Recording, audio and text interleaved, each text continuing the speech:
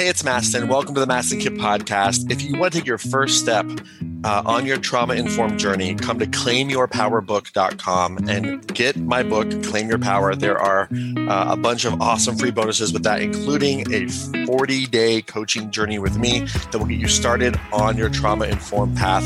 claimyourpowerbook.com.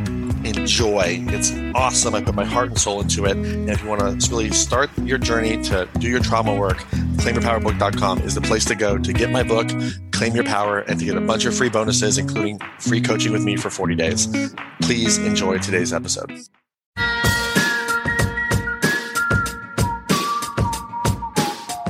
Okay, so high-level coping is like a pressure cooker, okay? What does that mean? It means that, you put a top on something, it builds up pressure, starts to get really intense, and then we do some high-level coping. We'll do some breath work. Open the top, pressure's released, all good, but put the top back on and the pressure starts to build back up again. And so what we're doing is we're coping in a healthier way, right? Are modalities like breath work or psychedelics or these things bad? Not at all. But unless we're focusing on our trauma work and our purpose work, it's really just relieving pressure, but we're still stuck. And like I just said it, I'm not sure if this has got in the recording, so I'll say it again. Whether you're stuck doing cocaine or heroin or stuck doing green juice, you're still stuck. Now, I'd much rather you be stuck drinking green juice and eating quinoa than hurting yourself with illicit drugs. Who follows? Does this make sense? Okay, definitely all day long. But you're still stuck. Okay, you're still stuck. You're just stuck in a healthier way. Okay, and so we don't want to just have high-level coping, okay? We want to go beyond that. And a lot of the high-level coping strategies that we have are what are known as top-down strategies, okay? Cognitive strategies, thinking, changing your thoughts, change your life. Simple habit change, scheduling change, behavior change. All that stuff is beautiful and necessary and amazing. But if it was just as simple as changing your behavior, you wouldn't be here. Okay, who follows? This makes sense? So it's not that top-down is bad, okay? We just need an upgrade and we need a more complete model, okay? Now, the old message in that top-down approach is that unless you can self-regulate or feel better on your own, we're going to medicate, pathologize, or label you. Medicate, pathologize, or label you. What does that mean? It means, like for me, I would go to a psychiatrist, get a diagnosis, ADHD. Cool. Here's some prescription medication for you. Now, I'm not anti-prescription medication. I take prescription medication to this day, and yet prescription medication does not do my trauma work, does not do my purpose work, but it does help my brain cope better. But there's more to it than that, because trust me, if prescription medication was enough, we would not be seeing the massive amounts of anxiety and depression that we're seeing today. Who follows? Does this make sense? In fact, who here knows someone on an antidepressant who's still depressed? Okay. I'm not against prescription medication, but the data is clear. It's not enough. We need more. Okay. And so what they'll say is, okay, you have this label. Okay. And the label is ADHD for me, right? That is a diagnosis. Most people then take that on as an identity and say, okay, I don't just have this, symptom cluster. I am OCD or I am ADHD or whatever it might be. And we medicate it. Okay. And the old model focuses on you doing it yourself. Imagine a world in which someone has PTSD or ADHD. Maybe a kid has ADHD at 11. First thing we do is look at the relationship with the parents, right? That would be a different situation. Okay. And so in the old model of approaching things, the self-care that you're doing tends to be avoidance of the deeper work. Okay. We're just soothing. We're not doing the deeper work. So we're staying stuck in a healthier way. Who follows? Does this make sense? Okay. And the old model says, change my thoughts, change my life. Now, is that true? Sure. But what has to happen to change your thinking is a lot more than just changing your thinking.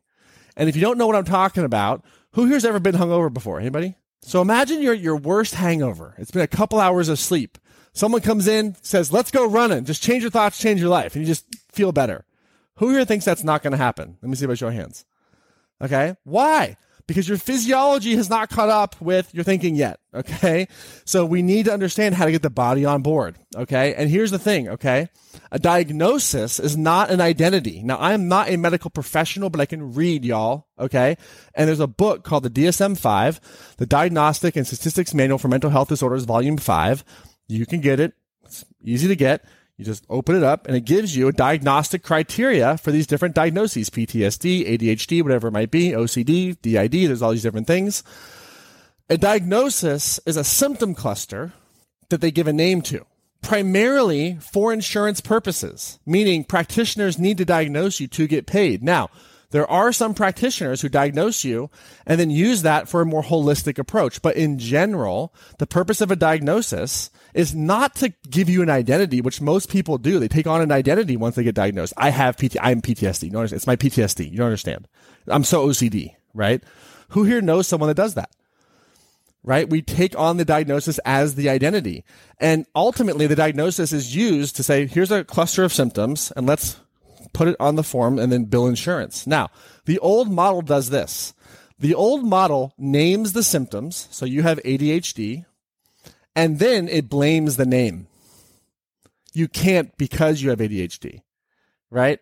And so what we have to realize is that there's more to the story than a diagnosis. In fact, for me personally, I like to, in diagnoses for mental health disorders, I like to take the D at the end off and put the R on. What does that mean? Response instead of disorder. So post-traumatic stress response to the response to trauma. Attention deficit response, right? A response to developmental issues and neurological issues that somebody has, right? So we can't just really name the symptoms and blame the name. We got to go beyond that. Who follows? Does this make sense?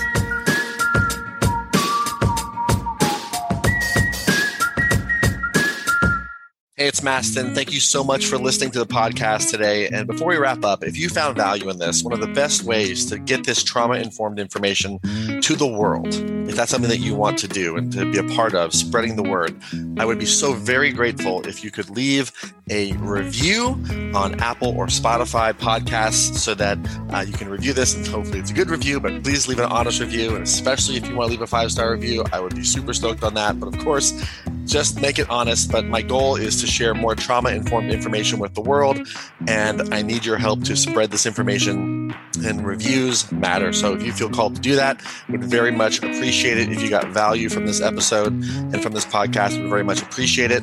And thank you so much for hearing me out. And if you feel called, please leave a review on Apple or Spotify, and we'll see you in the next episode.